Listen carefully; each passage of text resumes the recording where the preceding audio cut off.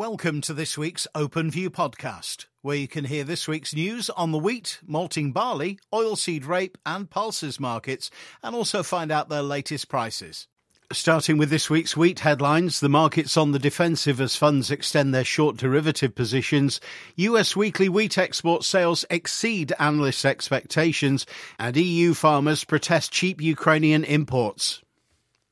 Prices continued their decline as fund managers extended their short derivative positions, which are close to historically record levels. The forward carry in wheat futures markets is also allowing them to kick the can down the road by rolling their shorts forward. US weekly export sales exceeded the highest estimate, posting a healthy 707,000, taking US sales to 86% of their annual forecast, leaving sales of only 109,000 per week needed to meet the current USDA target. US weekly maize sales also exceeded expectations, and major global wheat importers have increased their cover at recent tenders, which may indicate that prices are seen as fair value.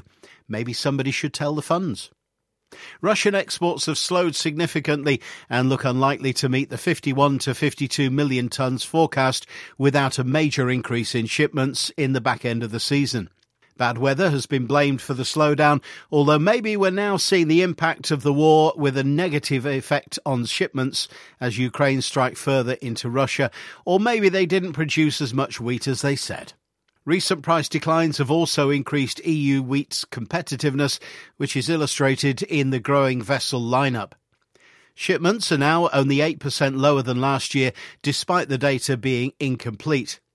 Earlier optional origin sales, which were expected to be executed with Russian wheat, may now be switched to the EU, now that prices have aligned and freight is easier to fix out of the EU.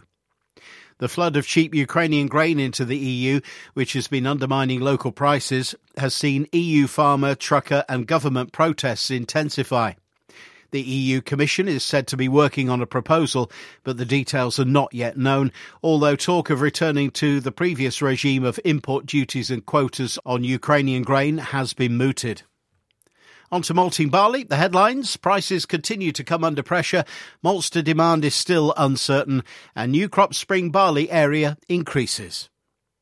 Prices are coming under pressure on both old and new crop. The old crop markets are drifting, with maltsters being reluctant buyers of the April to June position and no farmer selling.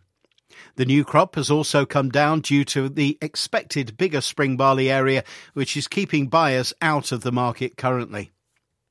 Global malt demand is still a concern, especially across Europe, with malt stocks building and brewers reporting a reduction in beer sales. If demand continues to reduce, with the bigger crop potentially coming, then premiums will get squeezed.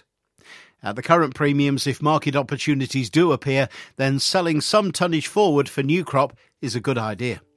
The new crop spring barley area continues to be a topic for discussion.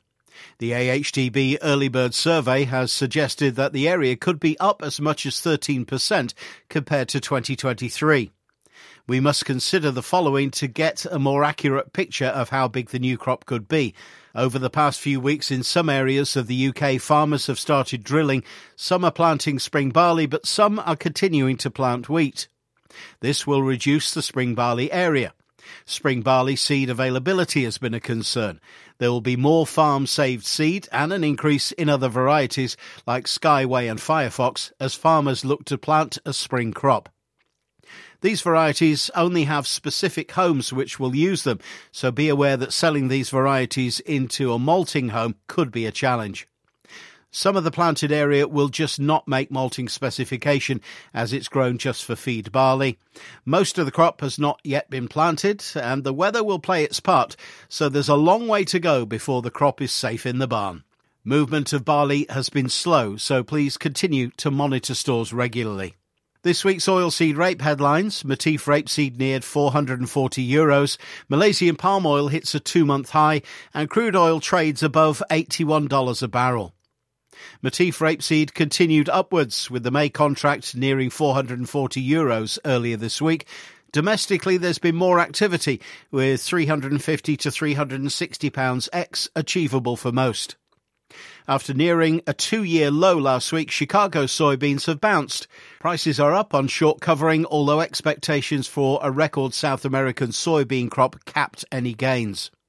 Focus remains on South American weather, as the crops are mostly in critical phases of development. Currently, rains are forecast for Brazil, but Argentina is looking hot and dry into early February. Supporting the oilseed complex is Malaysian palm oil, which hit 2-month highs on Wednesday. Warnings of severe rains in Indonesia and Malaysia have caused concern over production in the top 2 producers and exporters of palm. Crude oil is currently trading above $81 a barrel, which is the highest since late December. Attention is on the current geopolitical tensions, economic concerns, and conflicting supply and demand worries.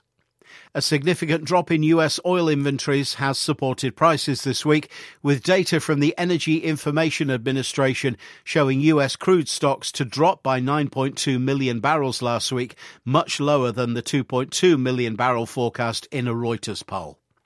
Finally, the grain and oilseed price indicator, starting with feed wheat for May at 178, November 194, feed barley for May at 152, November 164, and oilseed rape for May 352 to 357, November 354 to 359. Thanks for listening. To find out more or to get our Openview email, please speak to your regular Openfield contact or email us at communications@openfield.co.uk.